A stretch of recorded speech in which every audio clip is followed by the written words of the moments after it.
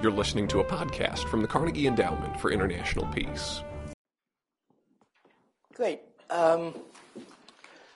Good morning, good afternoon, ladies and gentlemen. Thanks very much for being with us here at the Carnegie Endowment today to discuss the challenges, the economic challenges for the next U.S. administration. Now, those of you who are aficionados, if I might say so, of the Carnegie Endowment know that we are usually talking about international issues. But as director of the International Economics Program at Carnegie, I thought that the U.S. election is important enough to be a global event, something that impacts not just the United States, but the whole world. And so therefore, we're making a little bit of an exception, focusing more on domestic economic issues today. And I'm pleased to welcome on the panel my very good friend, Larry Kotlikoff, who is a professor at Boston University. And you have his CV, very distinguished academic achievements, without question. One of the leading macroeconomists, one of the world's leading macroeconomists. And he is also a candidate for president for Americans Elect, and has developed a plan called the Purple Plan that he will tell us a little bit about, which I believe has some of the most innovative thinking about economic policy in the United States and indeed globally that we have seen in a long time. So look forward very much to hearing from him. And to my left also an old acquaintance, Ron Blackwell, who is just retired as the chief economist of the AFL-CIO. And Ron and I have sparred occasionally in the past when I was director of trade at the World Bank about trade issues and what was appropriate, what was not appropriate. I'm delighted to have him with us today. And Rob Shapiro, who really needs no introduction as one of the more prominent commentators and analysts of the United States political scene, is currently the chairman of Sonecon, a consulting company that he founded, and was the U.S. Undersecretary of Commerce for Economic Affairs, served as the principal economic advisor to Bill Clinton in his 1981-82 presidential campaign. So let me then kick it off by asking Larry, what do you see as the 2 or 3 main challenges for the next administration, and what sorts of things do you think are needed? Okay, well, I think on the domestic front, we have an economy that's still staggering. We have 27 million Americans who are either out of work or short on work. So we have to figure out why the markets aren't working. What is it that's really keeping us from getting to full employment? We're certainly improving compared to where we were a couple years ago, but at a very slow pace. It's going to take many years to get back to full employment. And I think we need to understand that we have a massive coordination failure and understand what the economics of coordination failures tells us to do, which isn't necessarily to spend more money or cut more taxes, but to actually get a coordinated increase in employment that's voluntary, that's not compulsory. So that's a number one problem, which is getting the economy going again. But we also have major fiscal problems. The country is effectively bankrupt when you look at the country like a company. You look at all the assets, all the taxes coming into the future, and all the liabilities, the official debt, which is very big and getting bigger all the time. But then there are the unofficial debts to pay Social Security benefits, Medicare, Medicaid. For Rob and I and Yuri and Ron, this is going to be $40,000 per person in today's dollars in about 15 years. Multiply that by 78 million baby boomers, you're talking about $3 trillion per year or so in today's dollars each year to pay the baby boomers their Social Security, Medicare, Medicaid benefits. So this is a scenario that will bankrupt the country unless we get this under control. The fiscal gap, which is the difference between all these liabilities and all the assets here, is about $211 trillion large, according to the Congressional Budget Office's projections. So the country is absolutely broke. We need to get these entitlement programs under control, but in a way that doesn't eliminate all the good they're doing. So I've been proposing reforms for Medicare, for the healthcare system in general, not just Medicare, called the Purple Health Plan. I've got a purple Social Security plan. I've got a purple tax plan. We need to fix the tax system. It's a mess. It's a terrible mess, and it's very regressive, I think, well, at least not progressive, and unfair, and also inefficient. And I think we also need to fix Wall Street fundamentally so that it's not a danger any longer to Main Street. So these are called purple plans. Why purple? Because red Republicans and blue Democrats can agree to them. And that's why I'm wearing a purple shirt today, and a purple tie.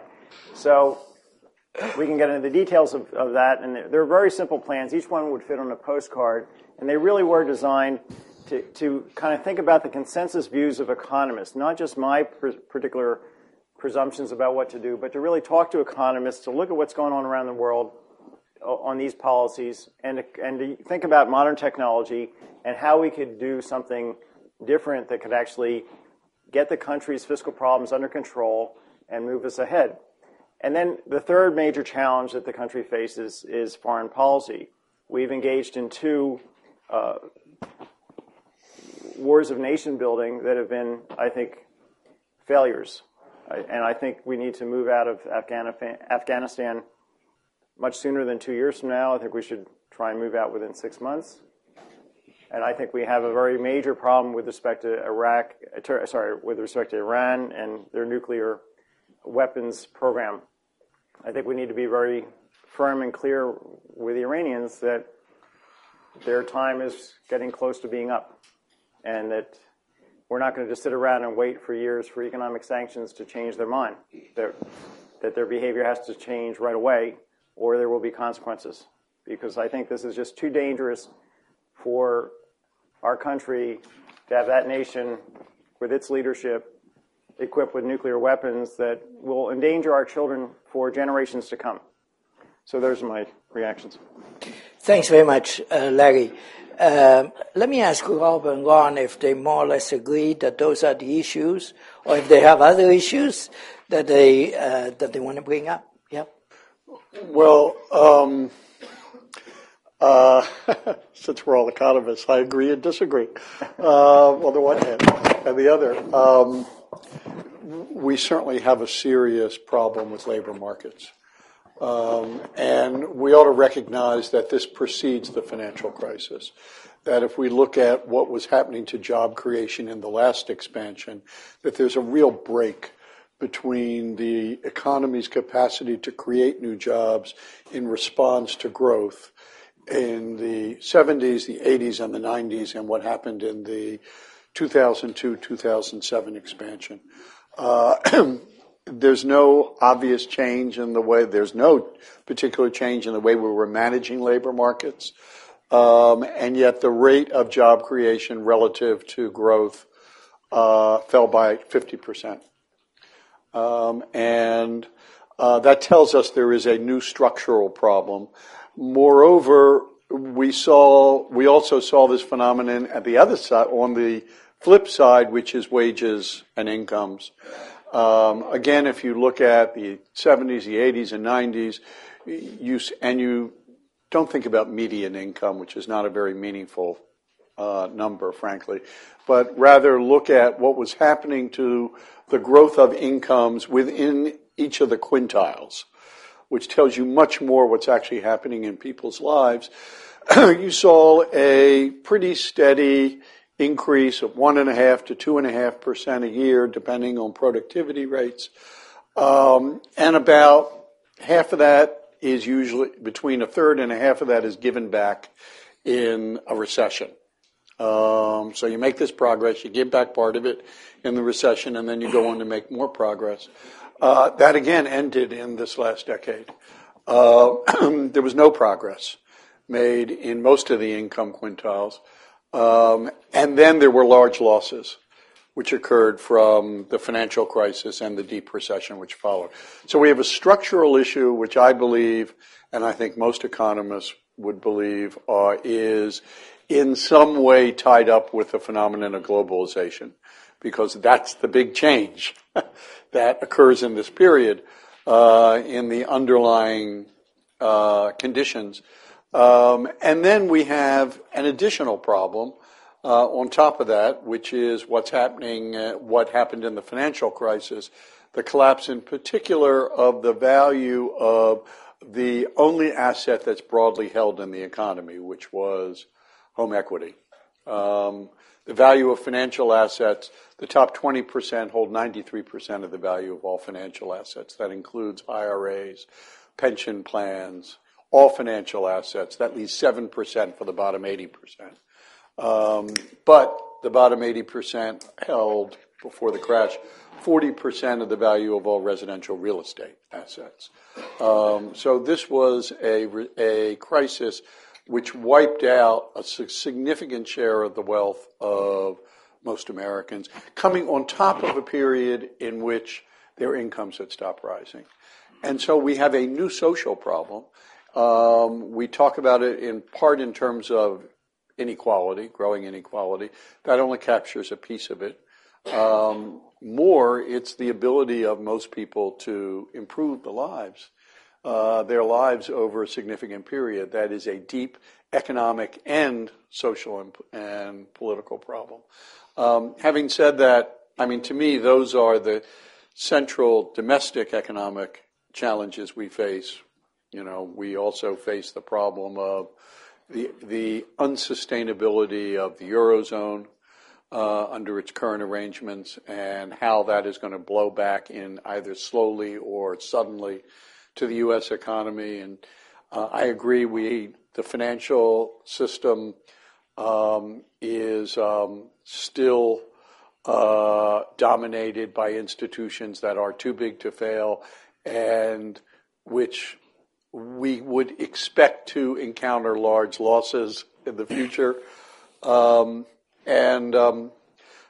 world is always filled with lots of other problems. I worry a lot about the financial system in China, and an asset-based crisis in China, as well as Europe. So every significant part of the world is in trouble. It usually is.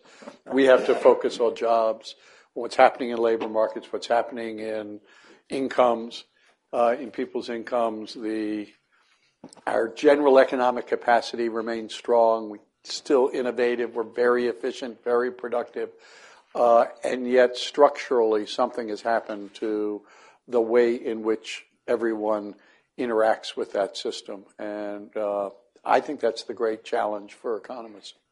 Great. I wanted just to get a panorama first from our panelists, and we are going to go deeper in some of these. Ron, your sense of the priorities. I would join Larry's sense that the most urgent thing here is to recover from the crisis that we've been in. Currently, 1 out of every 5 working-age men in the United States is not working. They're either unemployed or they're out of the labor force. The more normal number is 1 out of 20. And many economists don't expect that's going to go much more beyond 1 out of 6 in the next few years. This is, whatever it means economically, this is socially and politically unsustainable. It will drive our politics and it will divide our society, and you can see that in the electoral season. But when you consider that 1 out of 5 working-age men is out of the labor force, and that earnings have been stagnant for 35 years for working-age men, it means the earnings of working-age men are 28% below what they were in 1969. And the only reason median family incomes, if you'll let me use that questionable number, Rob, the only reason it's grown any since 1969 is because of the participation of labor in the labor force of increasing numbers of women. So, but I'd say to the recovery is a big issue, putting these people back to work and dealing with the labor market issues that Rob has raised. But there's a longer term issue here economically, which I would expect we would agree on, which is we have to restore the long run potential output growth of this country, which has been damaged seriously by this crisis, by long term unemployment, especially by youth unemployment. And we have to restore U.S. competitiveness, our ability to pull our weight in the world, to be able to produce more of the value equivalent of what we consume. Because if we don't, we'll be forced one way or another to consume less. Now, to do those things, to address those two questions, the long-run questions, short-run questions, I think you've got to address 4 imbalances. And the fiscal imbalance is the 4th, not the first.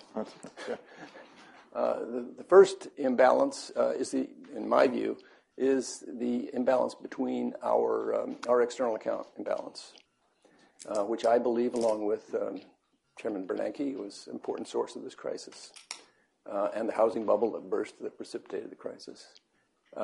Secondly is the imbalance between finance and the real economy. Before this crisis happened, finance was completely out of control, economically and politically in this country. The third imbalance, which Rob is pointing to, is an imbalance, the way I interpret it, is an imbalance in bargaining power between workers and their employers, such that there's a tremendous divide between the productivity of workers and the compensation of workers over time. And the fourth is the fiscal imbalance, which was presently is more the result of this crisis than its cause. But it is something that we have to deal with down the road and as an intermediate and longer term problem. But I think the interaction of these things in the present moment, both in the domestic economy and internationally, is one of the most important challenges facing the next administration. And so far, at least, they haven't, as a group, even been posed in the early days of our political environments. Hence the importance, Yuri, I think, of your beginning a discussion like this among people from all parties, both parties, and all concerned citizens about the problems our government will face in the next administration. Very good. So, obviously, the recession recovery, stimulative policies, this is a very important short-term question, but it's one that's, frankly, widely discussed already. So I'd like to steer the conversation a little bit more towards the structural issues, which to me are the more fundamental questions. One day the United States will return to something resembling macroeconomic balance, as it has many times in the past.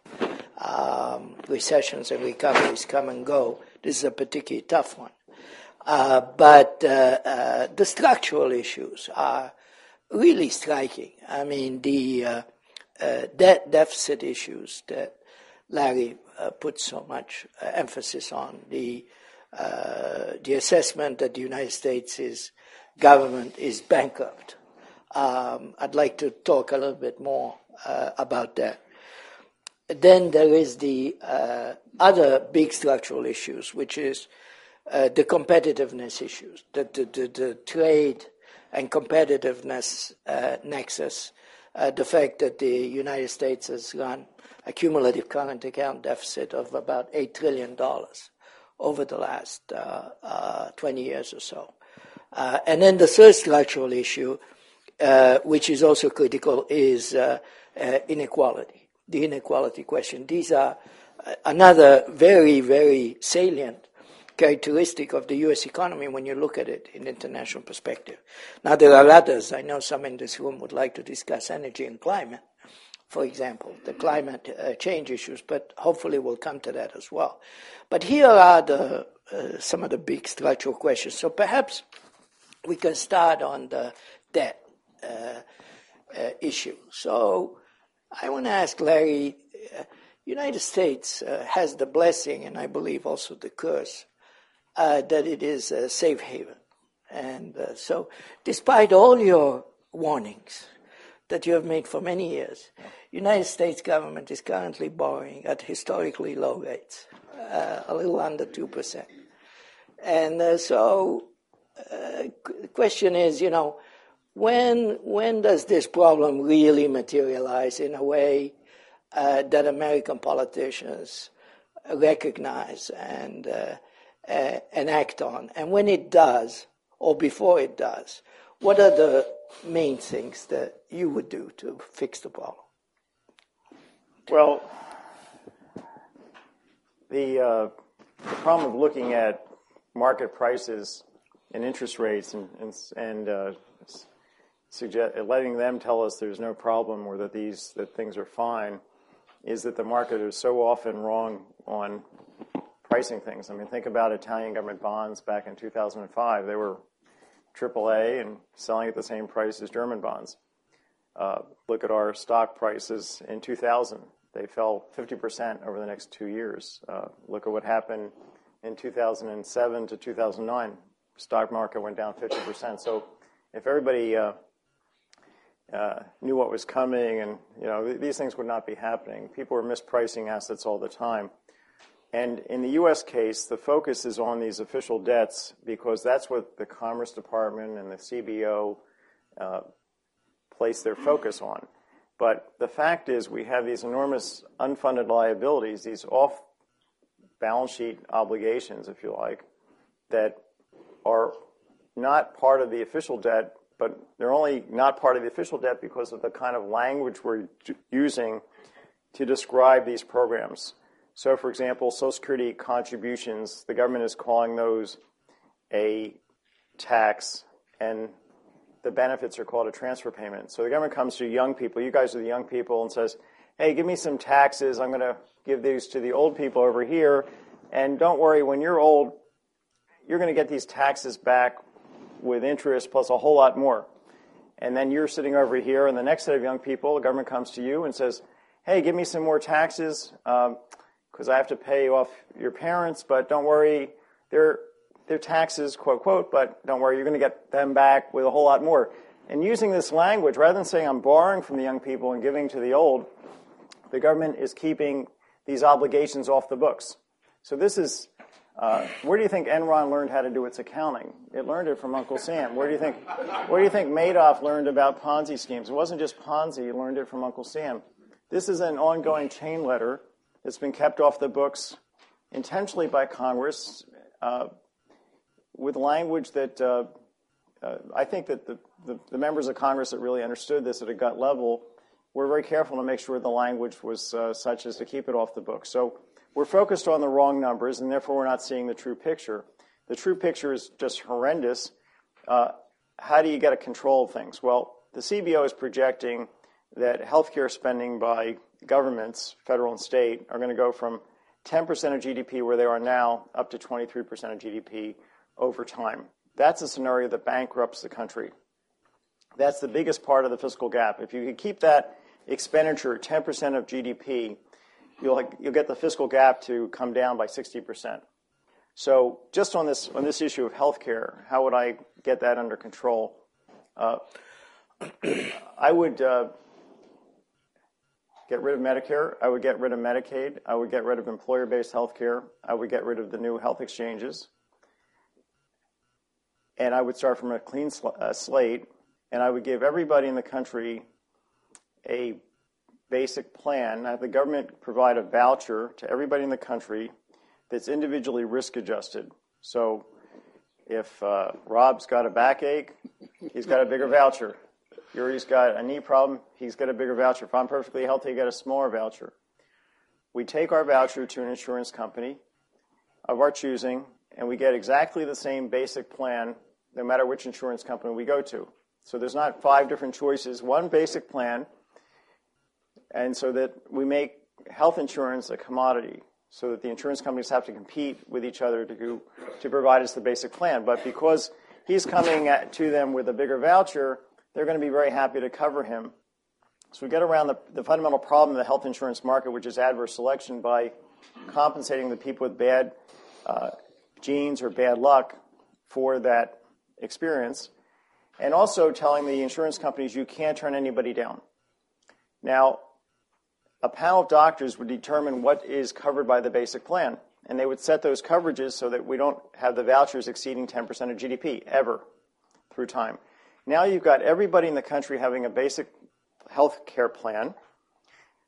The old don't get a better health care plan than the young children. Everybody gets the same basic plan. Rich people can buy supplemental coverage. And then you're at 10% of GDP through time, not 23%. The country has solved a big problem. It's also very progressive because poor people are sicker on average. They're going to get much bigger vouchers. The older people are sicker on average. They're going to get bigger vouchers too. So it's fair to the different generations, and it's progressive. It's something both Republicans and Democrats should like. Republicans will be happy to have the private provision is still there. It's a controlled proposal in terms of expenditures. The Democrats should like the progressivity. And if we care about our kids, we should like our kids to have the same basic health care plan as our parents. So as ourselves receive. So that's an example of how to fix things. Now let me just say one last thing about that, and then I'll pass the baton here. Yeah. The Germans, the Dutch, the Swiss, the Israelis, the Japanese, they basically all have the same system.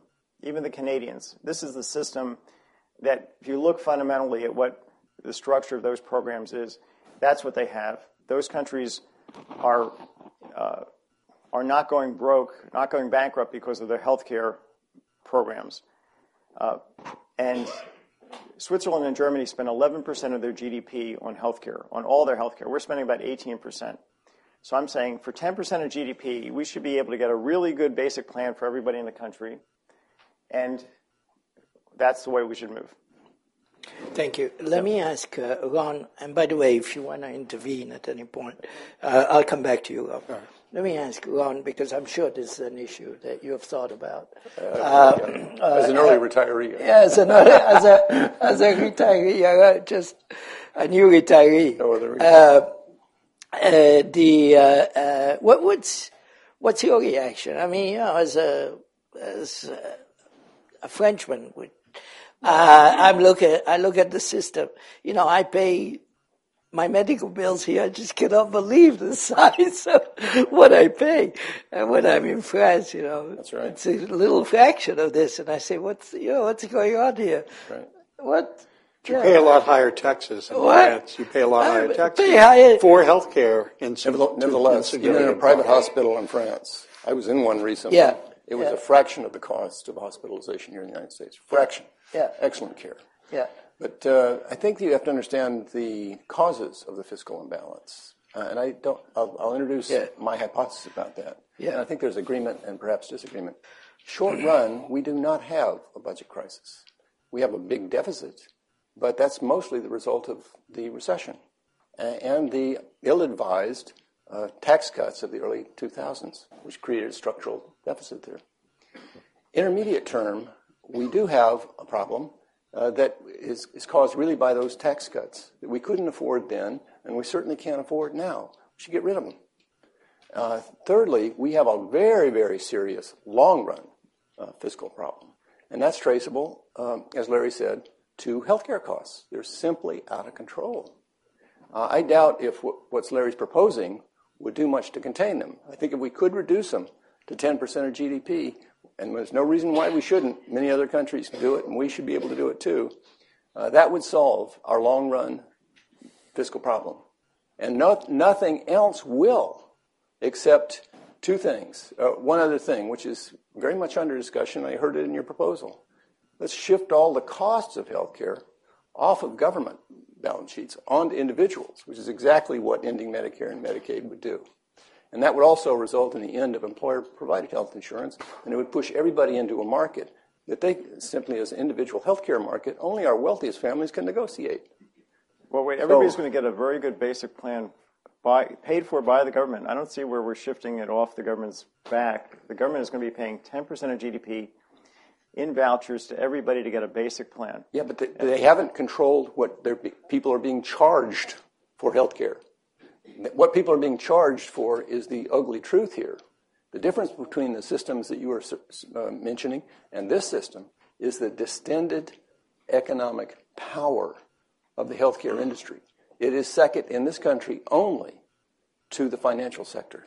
Well, and the reason this healthcare reform isn't enough that we got under the Obama administration is that it didn't deal with that power. It didn't allow Medicare to negotiate prices, for example. It didn't allow the price of services to be restrained. Let me just say real quick on this issue of power.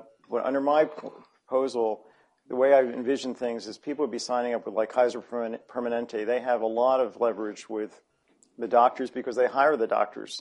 They hire they own the hospitals. They can negotiate with the drug companies. So my vision of dealing with a legitimate concern you're raising is that it would get fixed under what I'm proposing. But we can talk some. Yeah, go. Yeah, you want to come in?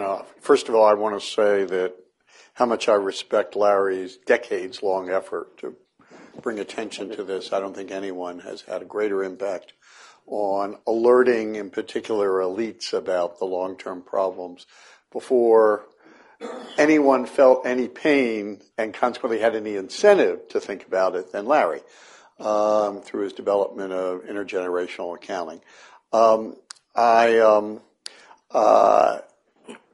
Having said that, I disagree with much of what he says. I don't think that Social Security is a Ponzi scheme. I think, in fact, it is a government version of what is the most traditional act in the world, which is that children contribute to the support of their parents when their parents get old. We wouldn't design it today the same way we designed it in the 30s, certainly. But the notion that it's kind of fundamentally corrupt, I reject. Look, economists can come up with lots of clever ways and insightful ways to address these issues. Healthcare is particularly difficult because the cost increases in this period are driven not by the inefficiencies of the system, which are enormous, but which are not dominant right now, but rather what's dominant is the acceleration of the development of medical technologies, which are very, very expensive, and the fact that the numbers of people becoming 60 or over, which is where the most expensive common ailments are concentrated, which is to say heart disease and cancer, is expanding at 3 times the rate of the rest of the population. And we have a collision there. That means we have to address some of these. We can't address the demographics, right? We can't say, well, there are going to be fewer people. So we have to address the dynamics that are driving the technology, frankly. And let's not kid ourselves. The reason the United States is the center of the development of advances in procedures and treatments and everything else is because we're the only country that doesn't control the prices. And so the incentives are much greater. And to some extent, the rest of the world free rides on that. Because we develop these procedures and medications, and then they have national governments that negotiate and say, as you suggested we should do, and say, well, we're only going to pay this amount. France doesn't pay. When you get the same treatment, the same biotech treatment in France, it's significantly cheaper than it costs in the United States because the government has said this is all we're going to pay, and Amgen and Gilead say, okay, we'll take it. They have differential pricing around the world, but the main point. So I think these are very, very difficult issues because one of the results will be less innovation. We're going to reward it less. We're going to get less of it. That's a fact. That's kind of an economic fact, I think. And that'll be one of the prices we pay. Okay, that is, I think, probably an acceptable cost. Although I don't know what condition I might have that might have been treated in 10 years by an innovation that isn't going to come up. But fortunately, I won't know that anyway. But I want to bring up one other issue, which I really think is fundamental. Larry and lots of others, including everyone else here on the stage, has ideas about what to do about reforming all of these systems. Some of them are better, some of them are worse. The problem is not coming up with the right idea. This is not an economic problem, it's a political problem. The fact is, our political system has become incapable of addressing these issues in a very fundamental and serious way. Look, we've had large deficits in the past. And one of the reasons that we still borrow at 2% is global investors have taken the lesson of what happened in the United States in the 1980s and 1990s. We had what appeared to be very large deficit problems. It took us 2 or 3 years while each party reassured its base that it would never do what, in fact, it was going to do. And then we did it. And we did it in the same way. We trimmed defense, we trimmed health care, and we raised taxes. We did it in the 1980s. We did it in the 1990s. The only way to address this problem is to do that again, the same package. The same silos anyway, though I agree with Larry that it will require much deeper reform of healthcare than we carried out in the 80s or 90s. But the system which created those compromises, which created the political room for those compromises, is not with us today. And this is a very deep problem, and it's not an economic problem. It's an answer, though. And wait a minute. Vote for me. Vote for you. There are lots of answers, but not real. But realistic answers are a lot harder. Yeah. Let me say one last thing, and that is, we are headed towards a train wreck at the end of the year, and it arises entirely out of this issue. You know, in finance, there's something called the triple witching hour. 4 times a year, all stock options, future contracts and options on stock indexes and futures on stock indexes all come due at the same moment.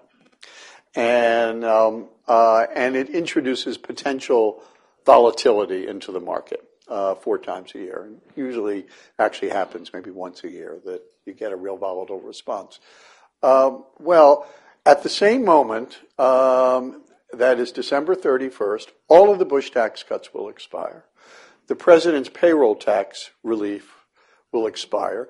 The grace period before the $1.2 trillion in automatic sequestration runs out. And within a week or two on either side, the debt limit will reach its limit all at once.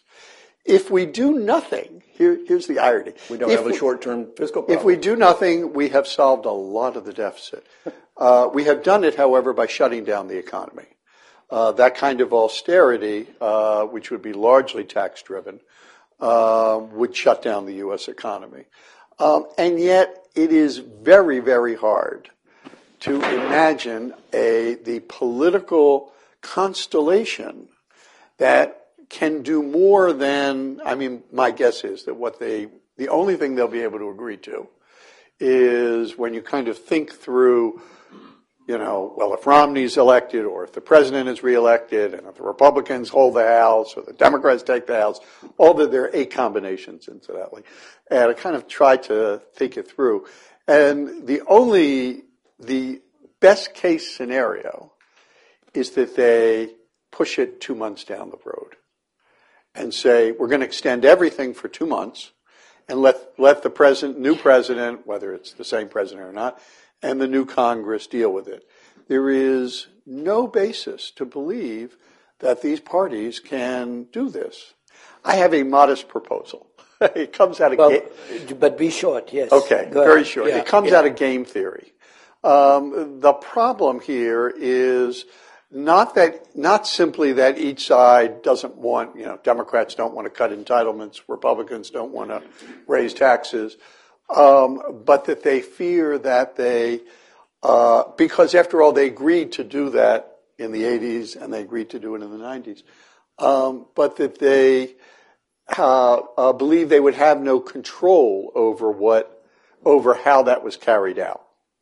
And so the proposal here, and it comes from many years ago. I was a Senate Finance Committee staffer for Pat Moynihan, and life insurance taxation was so complex that the Senate Finance Committee would say to the life insurance industry, okay, your piece of this revenue bill is $4 billion.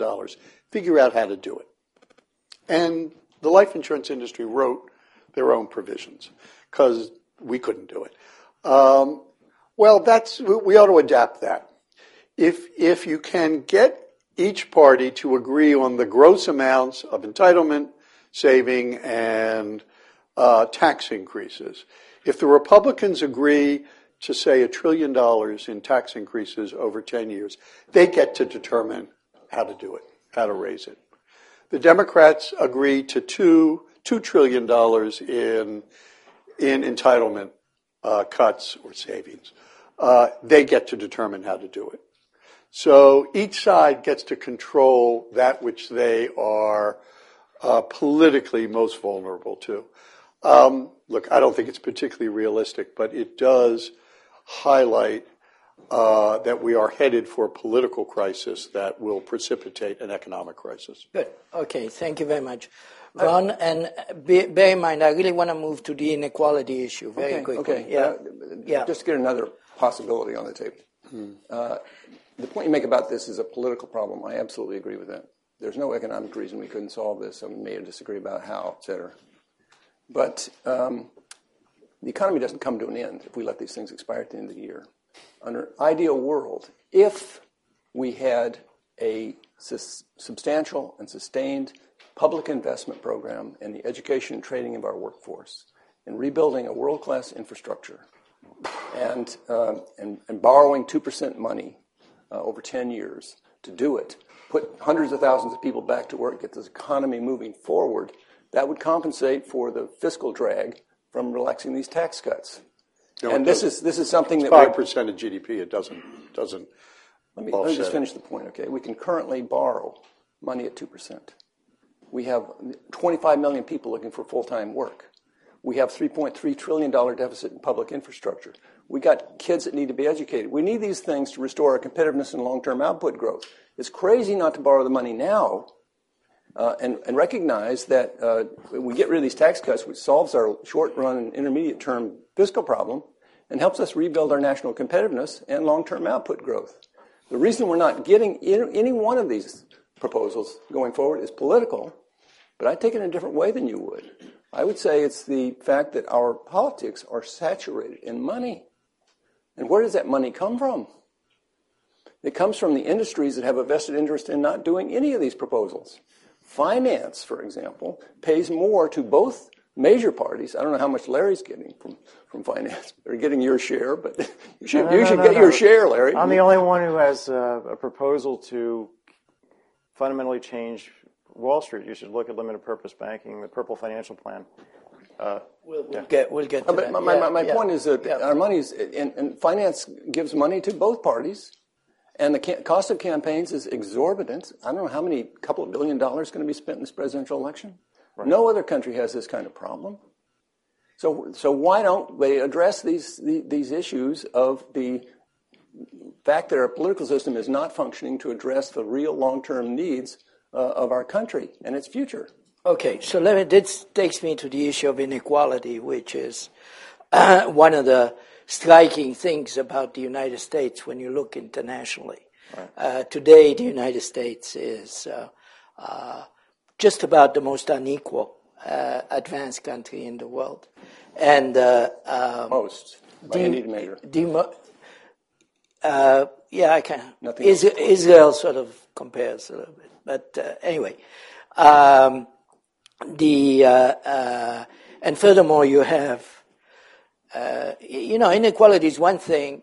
It's another if the average household income hasn't increased since I think 1999 is the correct reference date. So 13 years where the average household has seen no increase in real incomes. And even if you say you don't care about inequality, that inequality is good, inequality is the way that the market rewards performance, you still would worry about the fact that the average incomes are stagnant, and you would also worry about the fact that there's been a significant increase in poverty in this country, and the gap is really quite gigantic. So,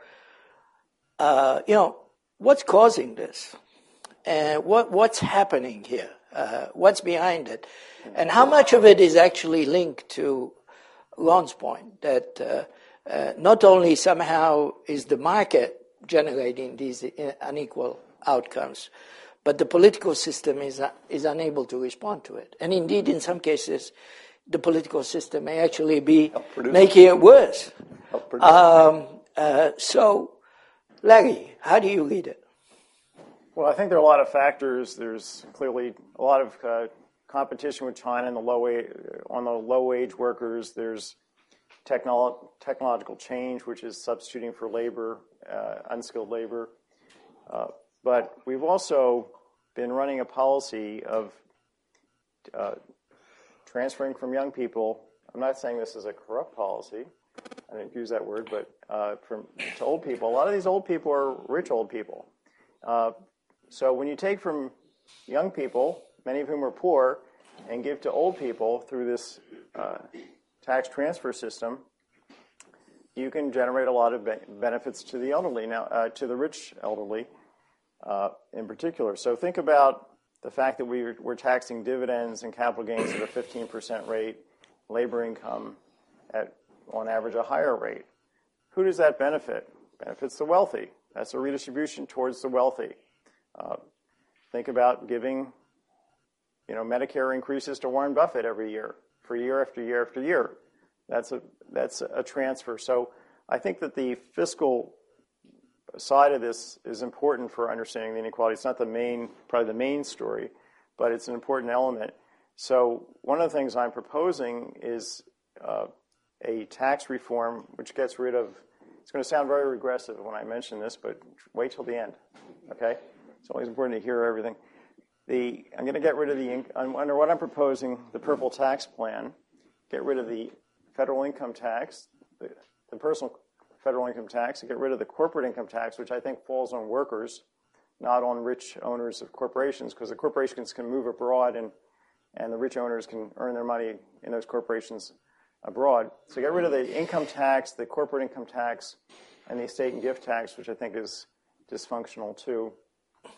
I make the payroll tax highly progressive by taking the ceiling off and exempting the first $40,000 of the employee portion of the tax. So now you have a highly progressive payroll tax, a wage tax. I also run the earned income tax credit and the child tax credit through the payroll tax to make sure that those very important elements of the current income tax that's progressive are retained. I have an implicit, a consumption tax which taxes all of consumption, including the imputed rent on your homes and other durables, because that's a big part of the consumption of the economy. So if you live in a home, you'd have to pay consumption taxes on the use of your home each year. And the rich have a lot of homes. They've got airplanes, boats. All those durables would be subject to consumption taxation. And there's also a demi-grant under this proposal, which is a George McGovern term, a monthly payment to each household so that the poor pay no consumption tax on net. Now, we economists know that consumption taxation is equivalent mathematically to taxing wages and wealth. Why is it equivalent to taxing wealth? Well, let's suppose that Rob had $1 billion. $1 billion $1 Yes, bills. let's. He has $1 billion $1 bills, and he's swimming around in a swimming pool with these things. If I take 15% of those away, and this plan is a 15-15-15 plan at the top. There's also a 15% progressive inheritance tax here, as that's the third part of the plan. So I take 15% of his dollar bills away. That's a one-time wealth tax, right? You're worse off because of that. We don't tax principal of wealth in this country, so that would be something that you, as a left of center I think that's a fair characterization. Fair characterization. Would probably applaud, right? Sure. Now, what if we do the exact same thing, but we do it a slightly different way? What if we let you keep all 1 billion of your $1 bills, and we just raise prices by 17.5%? Your purchasing power has just dropped instantly by 15%. So it's exactly, in real terms, exactly the same outcome. Whether or not you spend the money yourself, whether or not you give it to your kids or charities, the purchasing power of your wealth has gone down by 15%. You've been hit with a wealth tax. So relative to the current system, what I'm proposing hits those with wealth.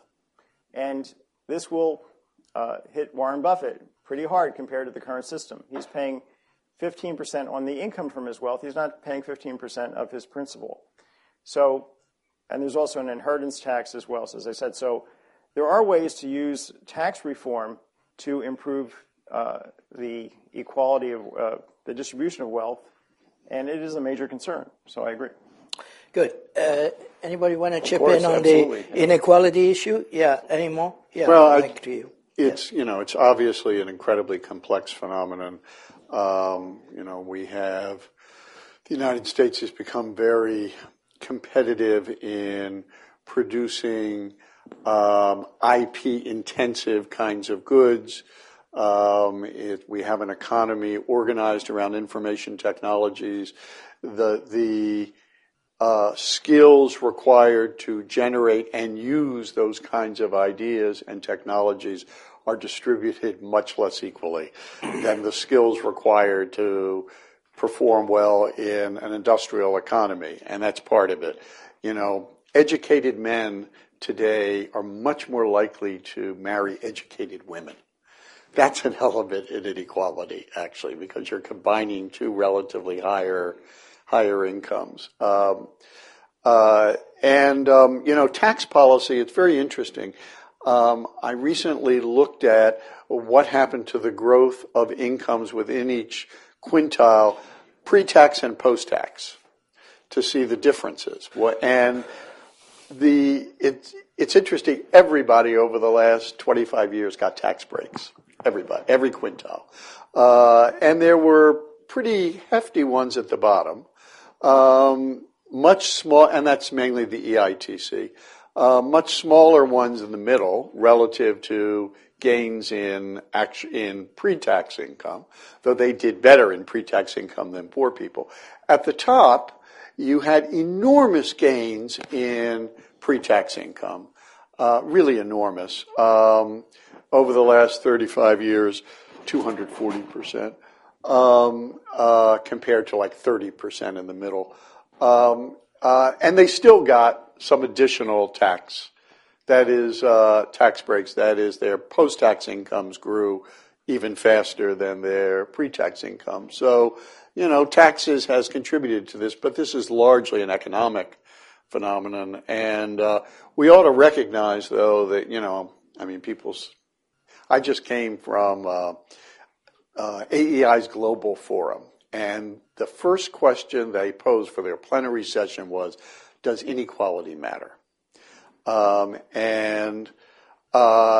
Which to them was a question. To conservatives in America, that's a real question. Should we pay any attention at all to this? And the argument is basically this is the way the market works. Well, the market evolves in lots of different ways, and that doesn't mean that we're never powerless to make interventions when the way it evolves is producing a society that we don't want. Right. And so, of course, we can intervene. Last point, there are lots of costs to inequality that sociologists and epidemiologists are finding today that are entirely separate from direct economic costs, that in more unequal societies, this is something China needs to think about very deeply, in more unequal societies relative to less unequal societies, holding everything else constant, rates of lots of illnesses are much higher, rates of social dysfunction are higher. We compare ourselves to each other, and we feel worse about ourselves if we see these gaps increasing. This is particularly true for children. It particularly affects the most talented children, incidentally, who are most adversely affected by it. So there are lots of reasons why we have to, whether or not we can go directly to the cause, why we have to make interventions to at least moderate the effects. Yeah. Yeah, I don't know to the earlier conversation, I don't know the situation in Israel, but Israel's not an OECD country. I guess that's why I was thinking. It is an OECD country, but okay, it is now an OECD well, in any case, country. that's what's confusing me. Anyway, the OECD just did a study of inequality, major study of inequality, and the U.S. was the largest. I think it was Mexico and Turkey were the only other countries in the OECD area that had more inequality. But there's two dimensions to this which I think need to be distinguished. One is wage inequality. High wage earners earn more than low wage earners, and those discrepancies are growing. And much of the talk about this in this town focuses on wage inequality and tries to explain it by either technical change or globalization. What's really going on underneath this, however, and the reason I said that the problem is a bargaining power question, is the share of wages in national income. That share in the United States history was virtually constant at 70% up until the mid-1970s. But because of the divide between wages and productivity, the share of national income that went to wages, all wages, started to fall. And it's been falling continuously to this very day. But presently, it started in the United States, but it's falling faster in Europe than it is in the United States presently, even in Scandinavia. It's falling faster in Japan than it is in Europe. And through much of the emerging world, it's falling as well. So China's inequality is growing at the same time. This inequality of the wage share is coming from the fact that workers, whether they're organized or not, they don't have the bargaining power to claim their share of increasing productivity. And that was the key relationship in the early post-war period of growing inequality, where income was broadly shared as the economy grew or developed. That has to be fixed, and it can't be fixed through the tax system because taxes are too small a proportion of income. It's a pre-tax problem, which can't be. The inequality among taxes has aggravated this problem. There's no question about that, and we should fix that through your means or others. Wealth tax would be a great idea, by the way.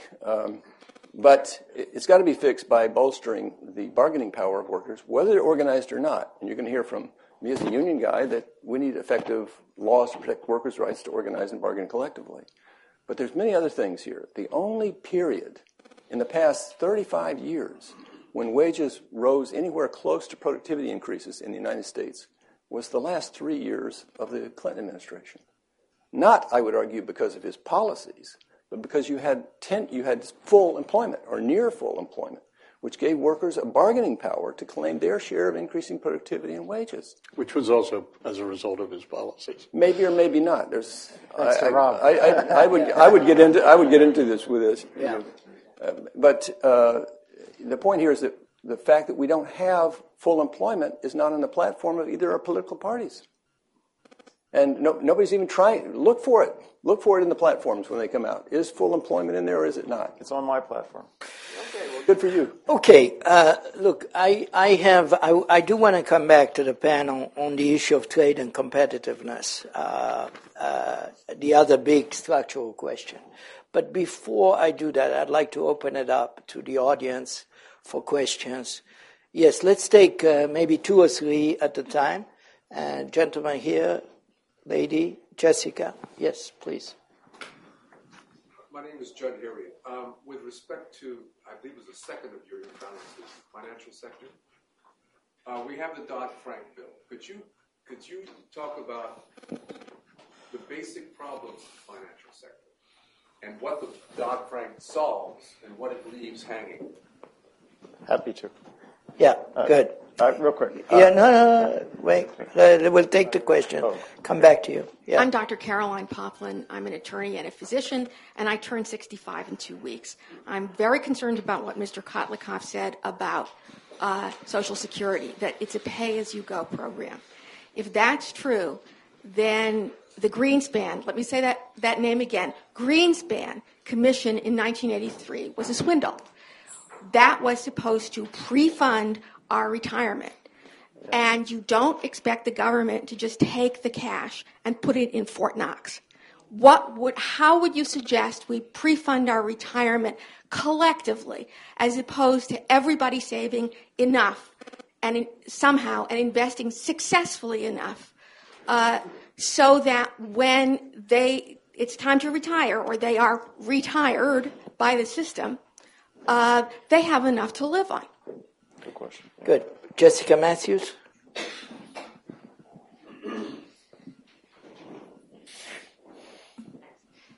Jessica Matthews, Carnegie Endowment. I want to just make one comment about health and then ask a question. And it's about innovation, which I think the fear that we would run out of innovation is a red herring. Because innovation isn't neutral. Innovation is driven, the choice of what to work on in a company is driven by certain criteria. And right now, not only is cost not a criterion, it's a perverse criterion.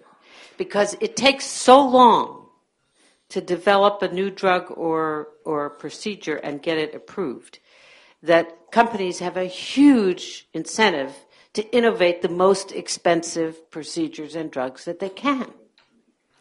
And this is. I sit on the board of a biotech company, and I watch this all the time. It's horrifying, but that's the way it is. If cost were a criterion of what can get approved, then innovation goes in a different direction. This is the same thing as internalizing environmental externalities. It's sort of basic, and I just think this one ought to be taken off the table. But I wanted to ask.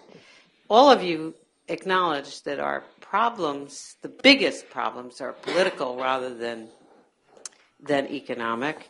And Rob said something that I think it may be enormously critical, which is that inequality is less important than the problem of people's abilities to improve their own lives.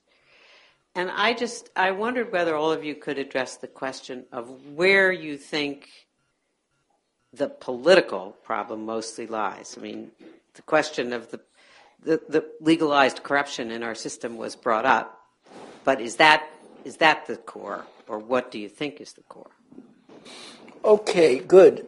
So I suspect, Larry, you may want to take the question on the financial system, unless you want to.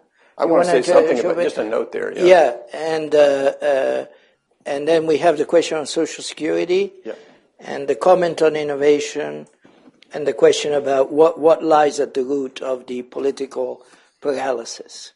So I have something. You go ahead. Okay, start. I'll try and keep it real. Kotlikoff2012.org has all my plans, including how to fix Social Security in a way I think that you would find interesting.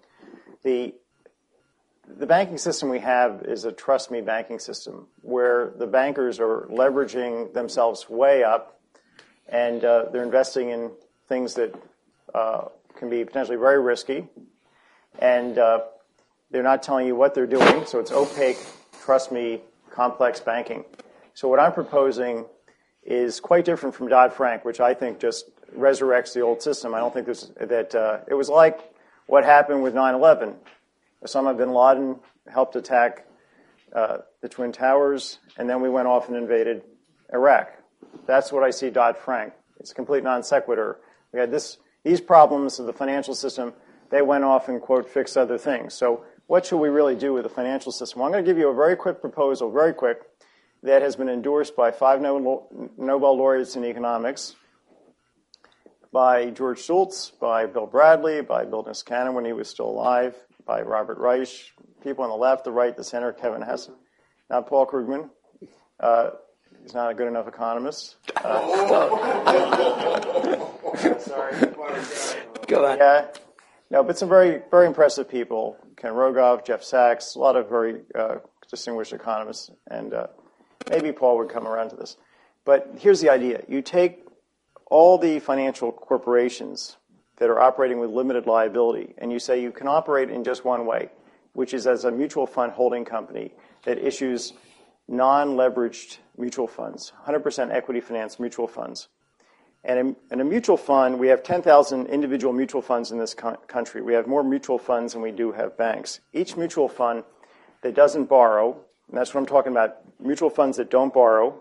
Money market mutual funds, by the way, do borrow because they claim to back to the buck their investments that come in.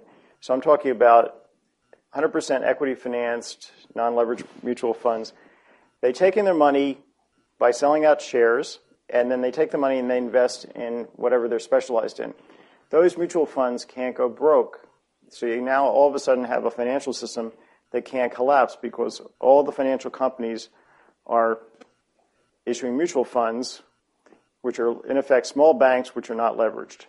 And then the other aspect of this proposal, which is called limited purpose banking, is to have a single financial agency, federal agency called the Federal Financial Authority, which would be like an FDA for the financial services sector, to do the verification of all the securities that the mutual funds are buying, selling, and holding. So by verification, I mean if Rob tries to get a mortgage, the Federal Financial Authority would hire companies working just for it to verify his job, that he's got a job, verify what his income is, verify what his credit rating is, history is, to appraise the house that he's trying to buy. So we would never have a liar loan again, as we had in the last crisis. So part of the problem is we are allowing Angelo Mazzillos to initiate fraudulent securities. That would go away under what I'm proposing.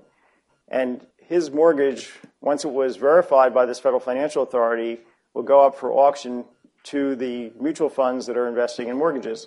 So we'd have a very efficient, modern financial system that would never fail, that would have transparency. So there are ways to fix the financial system, and a big number, a significant set of people has endorsed this, and that's part of my proposal. Good. Well, as you'll read when you look at the proposal, and in a book I wrote called Jimmy Stewart is Dead, there's ways to have safe allocation of risks that in effect run derivatives in a way that imposes no risk to the taxpayer or the financial system. I just want to say to that question, the financial sector was too big going into the crisis and completely inadequately regulated, and that they were a source of much of the problem here. But the reform efforts, including Dodd-Frank, were aimed only at the problem of how do you make it more stable. More stable. So this will never happen again, I think was the battle cry, which is ridiculous because it's going to happen again, whatever we do. But it didn't deal with the more fundamental question of reducing the size of the financial sector, which we need to do, and its weight in the economy and its power in both the economy and in politics. And it didn't assure that the fundamental reason we have a financial service sector is to channel savings to productive investment and to help us manage risk. There's no other public purpose for having the thing. And yet we didn't even address those questions. None of the reform efforts, including Dodd-Frank. The failure of Dodd-Frank with regard to the stability question is that we simply haven't solved the too big to fail problem. These banks should have been broken up because there is no way to protect institutions of this size. Let me ask you a question. Can anyone in this room imagine that Goldman Sachs would be allowed to fail? I don't believe with anybody in charge. And so the vulnerability of the system is there, but there's an underlying problem here, which is we have to have a more effective and efficient regulation of the system to channel savings of people into productive investment. Okay, at some point, Larry, you should come back to the Social Security question and give a little bit more of an answer than saying read the. Okay, I just didn't want to occupy too much. Okay, I'll come back to you on that. Okay. But Jessica's question about what lies at the root of the political paralysis? Is it just money? What's going on here? Well, I don't think it's just money. I think money exacerbates this, but it didn't create this problem. There's been a lot of money in politics for a long time, directly and indirectly.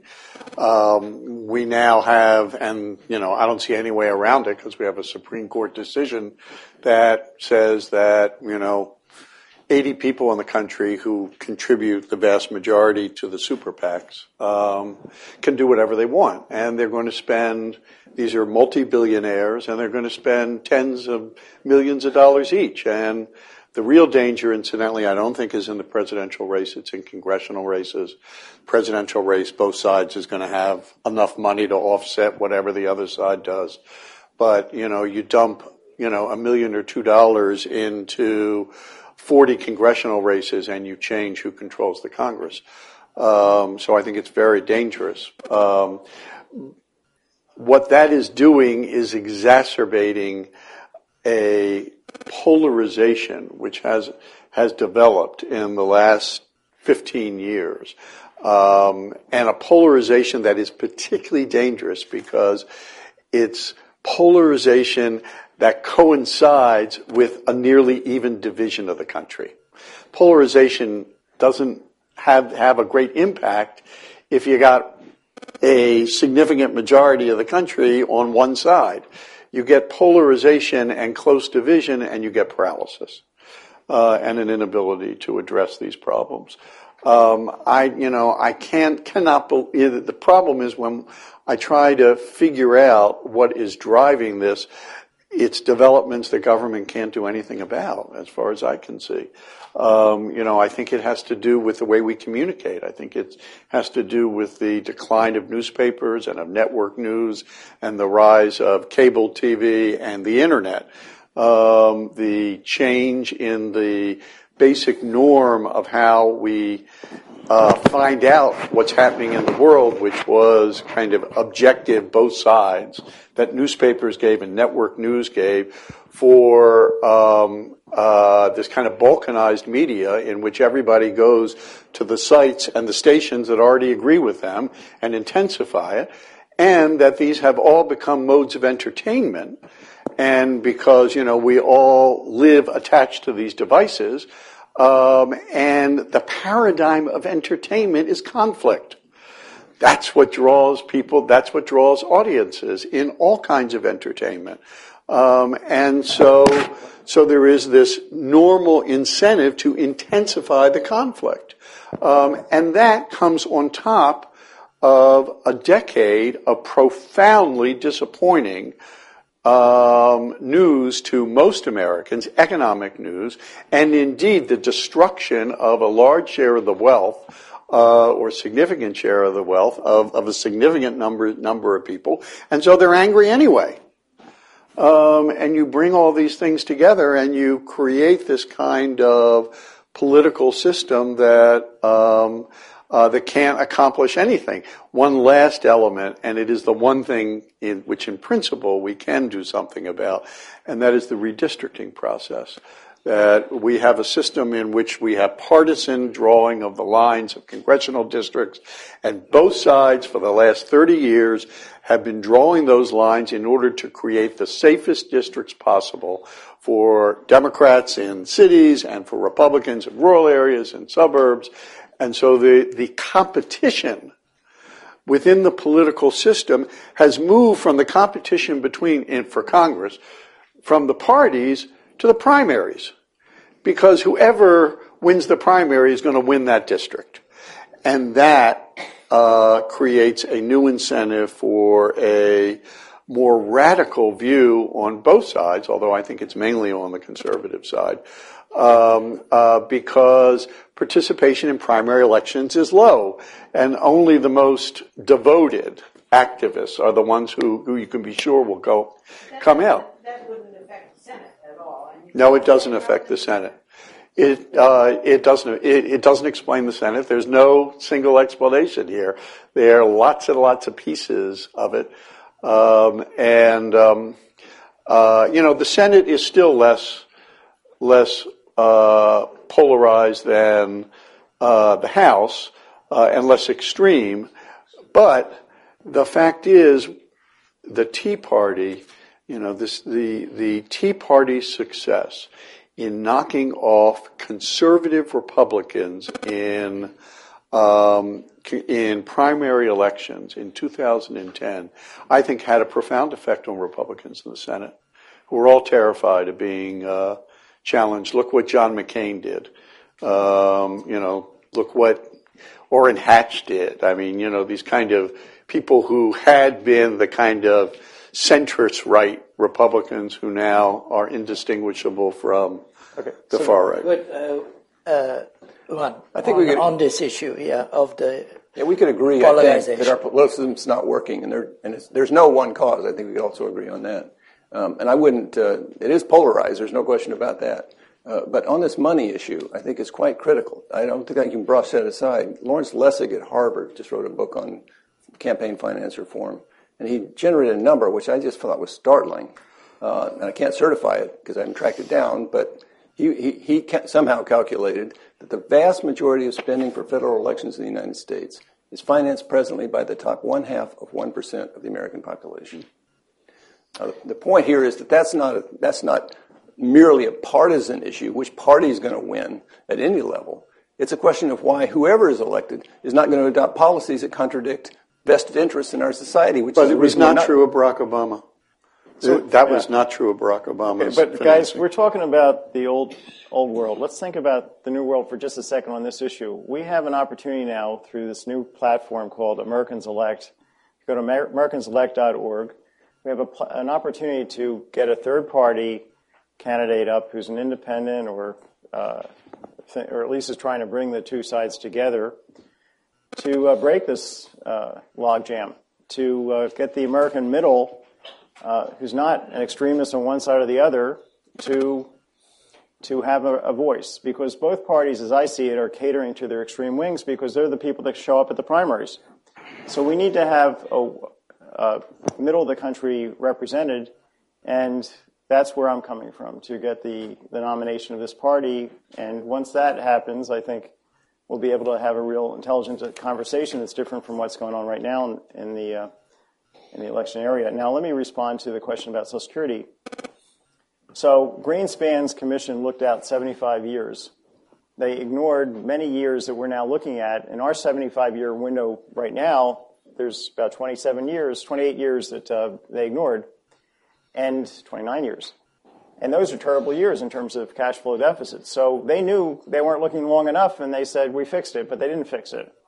And so how to fix things? Well, under what I'm proposing, I would retire Social Security, the old Social Security system, and I put in place a new Social Security system. But what does this mean? I would freeze the existing system in terms of any further benefit accrual. So someone like you would get all your benefits because you've accrued your benefits already. So all the benefits you've been promised would be 100% guaranteed under what I'm proposing. With cost of living, exactly the way the current system is set up. Somebody like me who's still working would have zeros filled in his earnings record, and I would get a somewhat smaller Social Security check when I ultimately take them than would otherwise be the case. But I would also set up a new system where everybody, it's going to sound whether left wing, white, it may sound right wing to hear, but listen through it, okay? It's not right wing, it's middle, it's purple. So I would have everybody who's working contribute 8% of their pay to a personal account. And I would have that contribution split between the legal partners, spouses and legal partners. So if you have a non-working spouse, that person would have an equal size account. I would have the government make matching contributions on behalf of low contributors. That's something President Clinton proposed when he was thinking about a reform of Social Security. I would have the government contribute on behalf of the unemployed and the disabled. So we have a progressive contribution system here. And then I would have all the account balances invested collectively, not by Wall Street, but collectively in one security, which is a global market-weighted index fund of stocks and bonds and real estate trusts. So now you have everybody getting the same rate of return. It's a social program.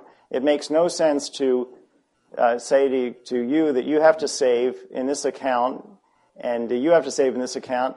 And by the way, you get to go use that broker on Wall Street, and if you choose this broker on Wall Street, you might have a great retirement, you might have a lousy retirement. If the government's getting involved, it has an obligation to make sure everybody who contributes the same amount has the same living standard in retirement in terms of a base living standard. So It's invested in a global market-weighted index fund. The government guarantees a zero real return. It puts a floor to any losses you can incur. You get it back at least what you contributed adjusted for inflation. And how do you get it back? You get it back by having the same computer that does all the investments, and that's all it's going to take is one little computer to do all this. Nobody on Wall Street gets involved at all. That same computer will take each cohort's account balances, gradually sell them off over 10 years from 60 to 70, and convert them into inflation-protected pensions.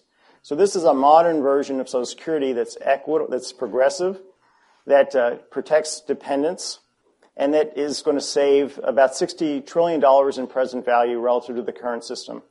And if you do the purple tax plan, the purple Social Security plan, the purple health plan, you get rid of the fiscal gap of $211 trillion. If you don't, we're screwed. The older people used to be the most impoverished group of people in the United States before Social Security. Now they're the least impoverished, and that's because of Social Security. Now, it could have only been, we wouldn't enact it the same way today if we did then. The only way we could get it done was to make it look like it's a contributory system. It's a pay-as-you-go system, and it's linked to the principle that Rob mentioned, that young people should pay to provide for people who can't provide for themselves, especially their parents. So I think we should just call it that. And it doesn't seem to me that the system is in such terrible condition that you couldn't solve its problems with relatively modest means. That's exactly contradicted by Table 4B6 of the Social Security Trustees Report, which says the thing is 29% underfunded. It's in worse fiscal shape than it's ever been. It's just not the case. You need a 3.3 percentage point hike in the payroll tax immediately and permanently. So every one of you young people here would have to pay 3.3% more of every dollar you earn for the rest of your life to get the system into balance. That's according to the Social Security actuaries, not according to me. So don't tell me this thing's got a small problem. It doesn't. It's got an enormous problem. It's in terrible shape.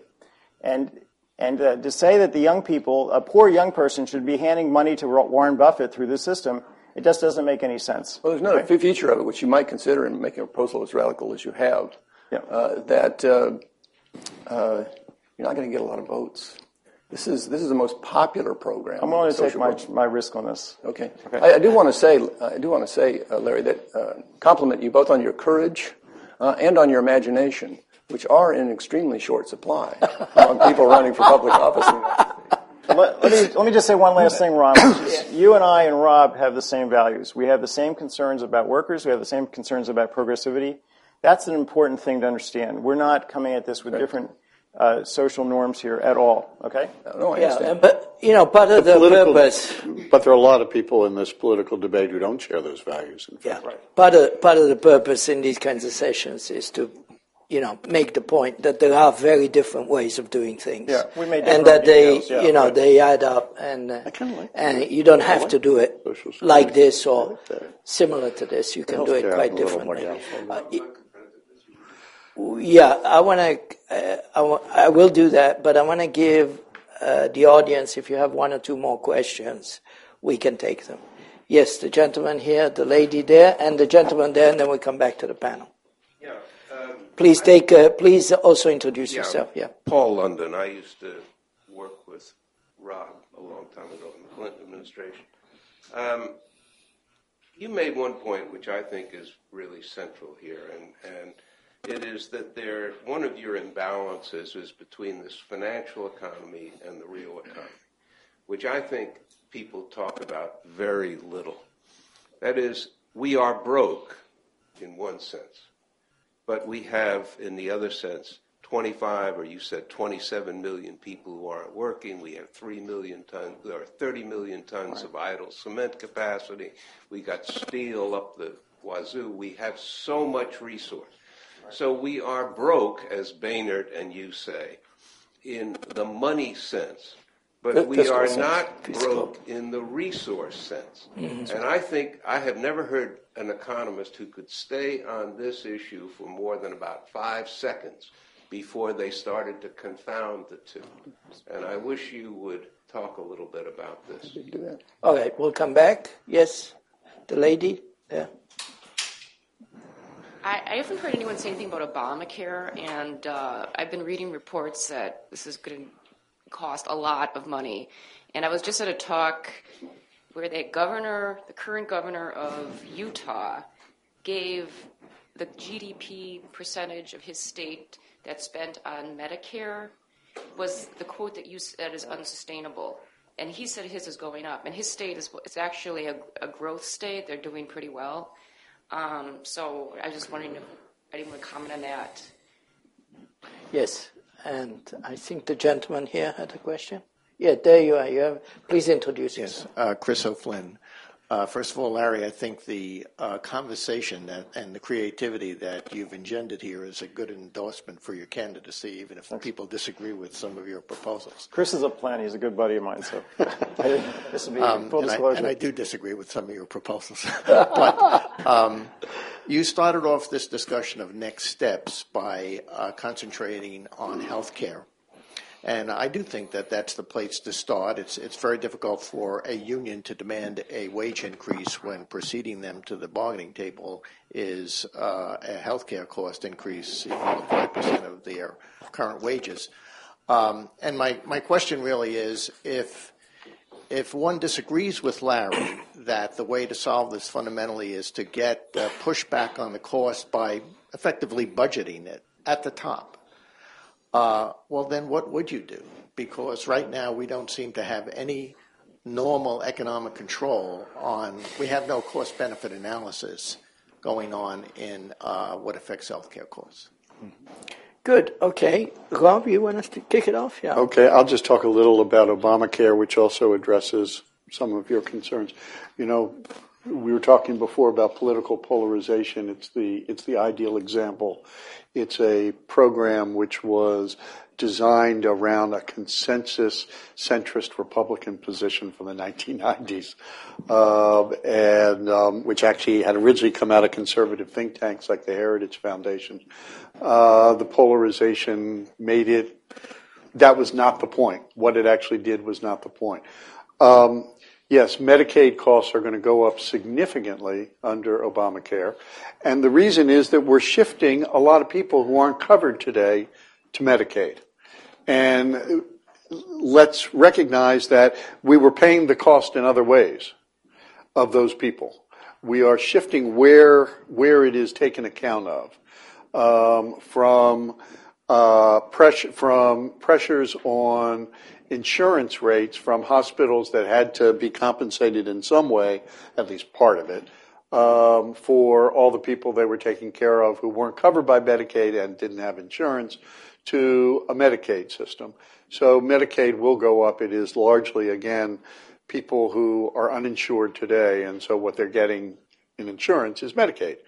The Obamacare, we have, economists have come up with 7 or 8 different ways to try to, as they say, as we say, bend the curve on healthcare costs, which is to say, reduce the rate of increase in healthcare costs, slow it.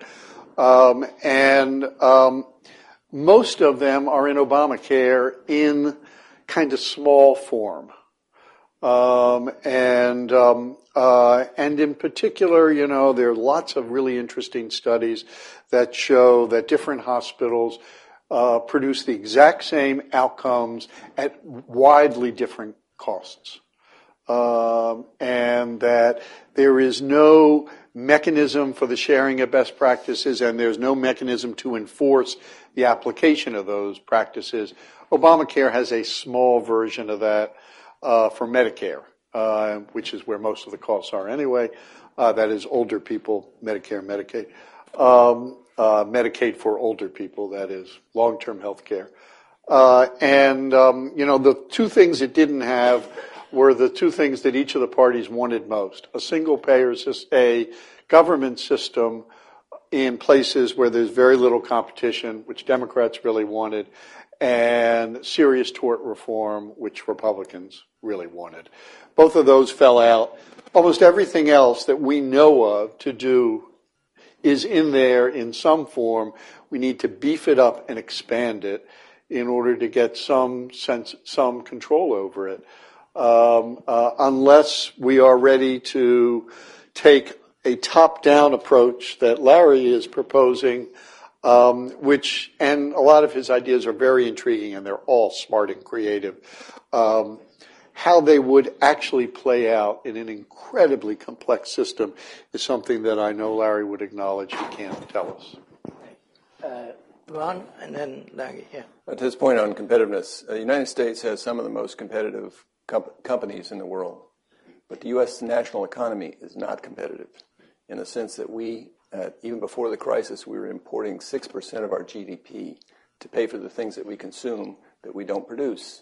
We have to find some way to produce more of the value equivalent of what we consume, or sooner or later, even though we print the world's reserve currency, we're going to have to consume less. Now, the only way we can do that as a high standard, large, high standard country, and high wage country in a globalized world is if we use our resources to innovate new products, better service on an ever-increasing scale. Innovation is the key here. But we also have to have a world-class workforce that's operating at the very highest levels, which means education and training. We have to have a world-class infrastructure. As I said before, in basic infrastructure is a $3.3 trillion deficit. Our bridges are falling into rivers, and our cities are drowning, And we have to have an innovation infrastructure. We have some of the best universities in the world. We have some of our national laboratories are a miracle. But we're not using these resources to produce more of the valued products and customer services that we're getting. Apple is swimming in money, apparently, after they sold a gazillion of those new iPads that they had. But all of the activity, or a lot of the activity that's taking place is taking place outside of this country. So I would say, too, that I can't imagine anything that we would need more than a national economic strategy. And unfortunately, we do have a strategy. And the strategy is, let's create a set of policies that work for finance.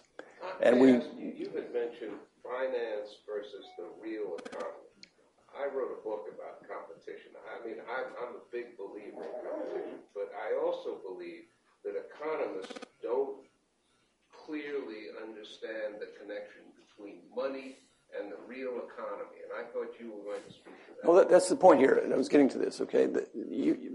Money is not just the budget. Money is finance as a part of the economy. And there's a fiscal aspect of what the government does, and they deal with money. But the reason why we have a non-competitive national economy, despite our enormous economic resources in this country, is that the set of policies that were put in place, starting with a strong dollar policy, remember that, is that there's basically an effective deal between the United States protecting the interests of finance, that is interested in a strong dollar, if you're managing large quantities of dollar-denominated assets, that's very convenient.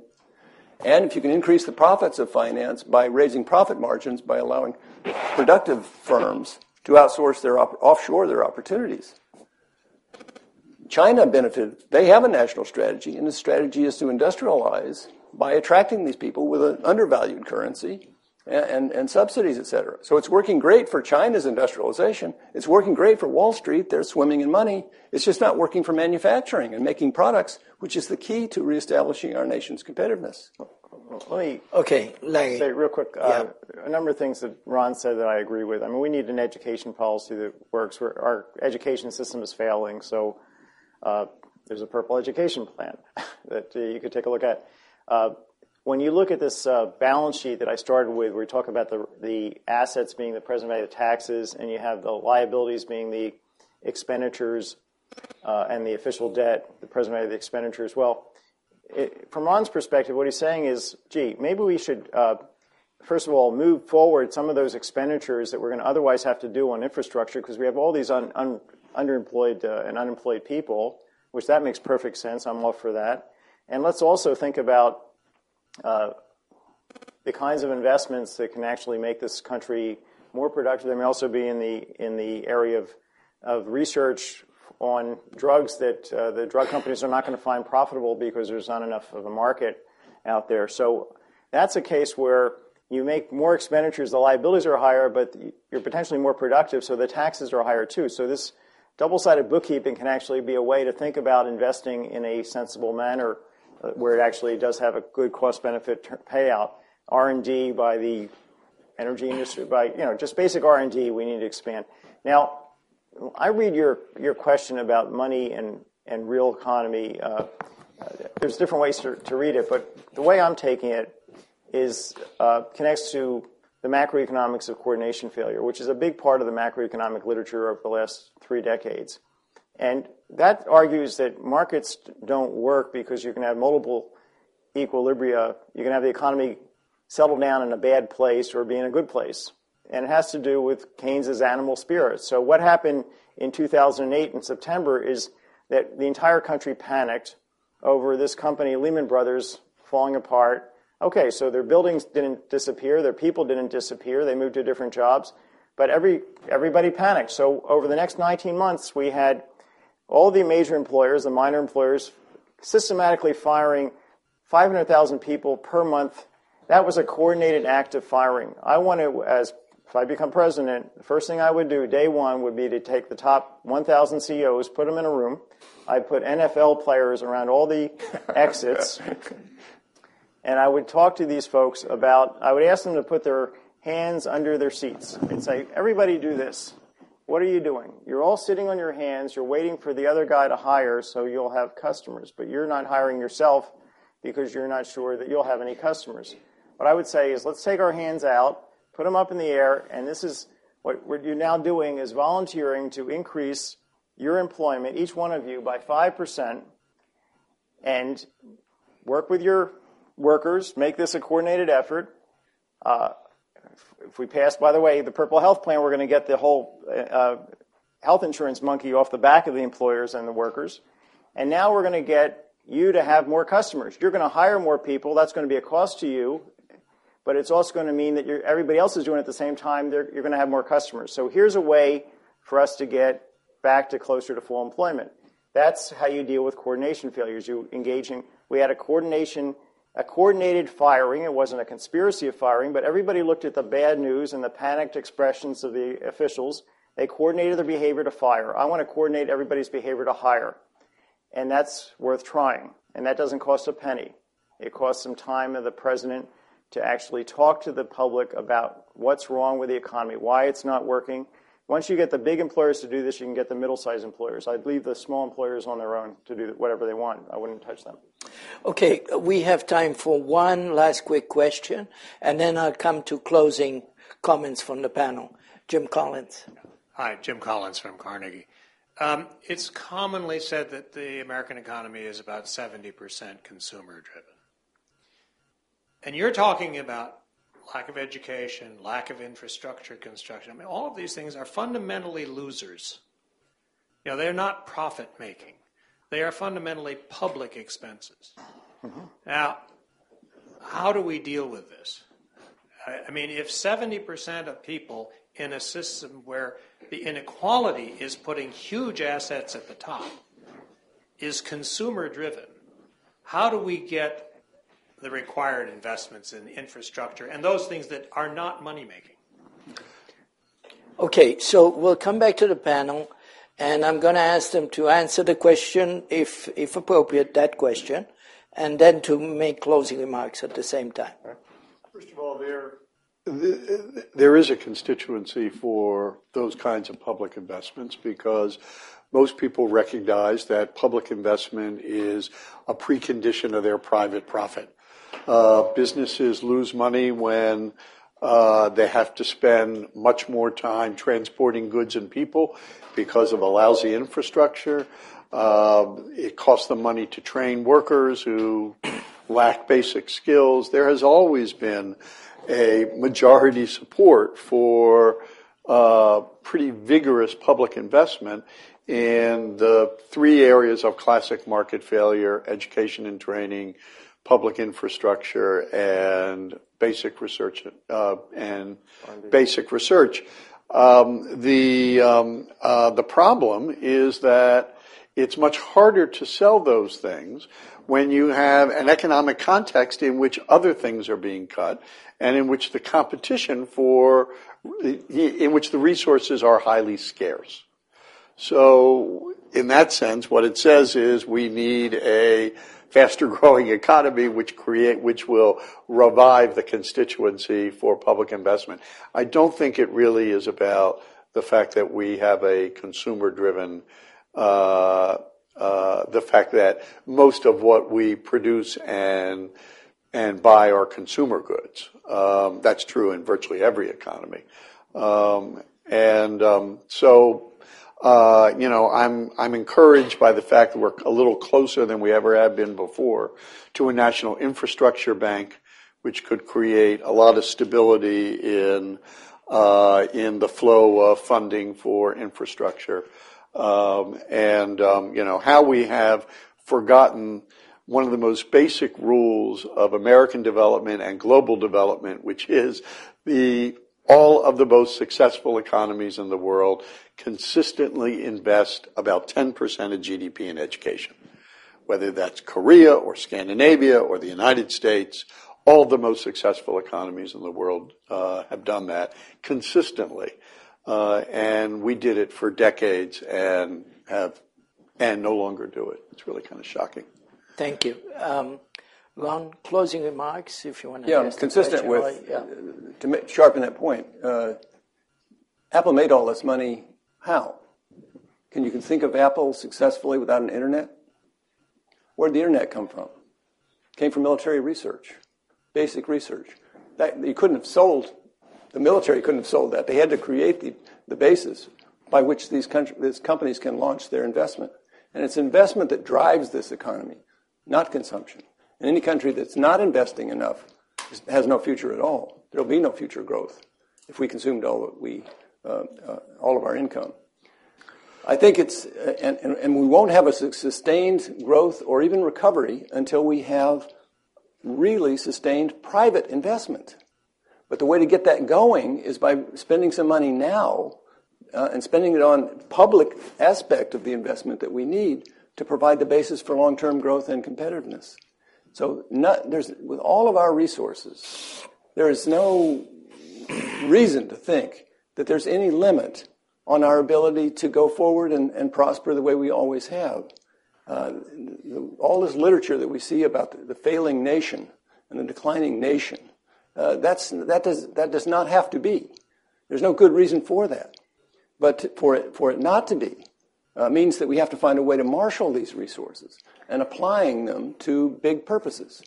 And so what's so important about this panel and discussions like this is to be able to discuss the problems that will ensure our country a way forward in a prosperous way and overcome the political problems that we all have. And the fact that we have some discussion, infrastructure, for example, whether it's public investment or not, infrastructure is something that the parties should agree on. Labor and business agree on it. I've testified right along with the Chamber of Commerce on this issue, and we don't testify on much in common. But there should be a national consensus about rebuilding this country's capacity to serve its people's needs and its aspirations. And if we had that, we could solve all the technical problems, and we would give it a chance to provide some space for Larry to exercise his imagination in helping us solve these problems. Larry, closing remark, please. Okay, well, let me try and connect a few dots here. Briefly, though. Briefly, yeah. Yeah. Our national saving rate in 1951 was 16%, our net national saving rate. Last year it was 0%. In 1951, our net domestic investment rate was around 16%. Last year it was around 4%. We've had a steady increase in consumption as a share of national income. That hasn't been due to the government consuming more, either federal and state. It's combined, that's the same share. The household sector's consumption is going way up. Who within the household sector is consuming so much more? Well, it turns out it's the elderly. We're taking more and more resources from young people and giving them to old people who are close to the end of their lives. They're not altruistic as we would love them to be and giving the money back to their kids. They're basically consuming. A lot of it is coming in the form of in-kind consumption, healthcare benefits. They can't do anything but consume this stuff. So we've had one party after the other engaged in an expropriation of the young to the benefit of the old, which is now blowing up in the faces of the baby boomers and the young people because the promises are far beyond what the young people can afford.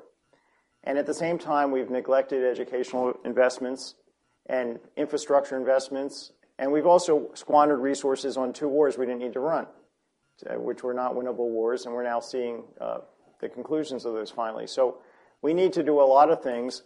The reason we're running a big current account deficit, this is the competitiveness question, has to do with the fact that we don't have any saving to invest here because we're saving nothing. We're consuming everything. So therefore, the Chinese and other countries are investing here because they see some profitable investments, but still investment is very low. So we need to turn things around to orient ourselves towards to saving and investment. And by getting rid of the corporate income tax, we should have a big inflow of investment into the U.S., and that's one way to get the economy rolling. To get people collectively to hire is another way to get out of our trap. So we can do some things in the short run to turn things around, but then we have to be really creative with our limited resources about how to move forward. And we can't get into wars that aren't that aren't actually going to achieve our objectives and don't make real sense. Thank you very much. Let me just say one word before. I want to thank you. I just want to close with one remark that you may either find reassuring or depressing.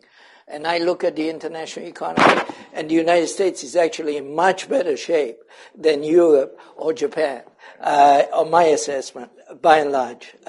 So take that as a positive or a terrible warning, whichever way you want to. But I'd like to thank our panelists. I think really they raised a lot of questions, brought forward a lot of ideas, and so thank you very much, and thank you all for coming today.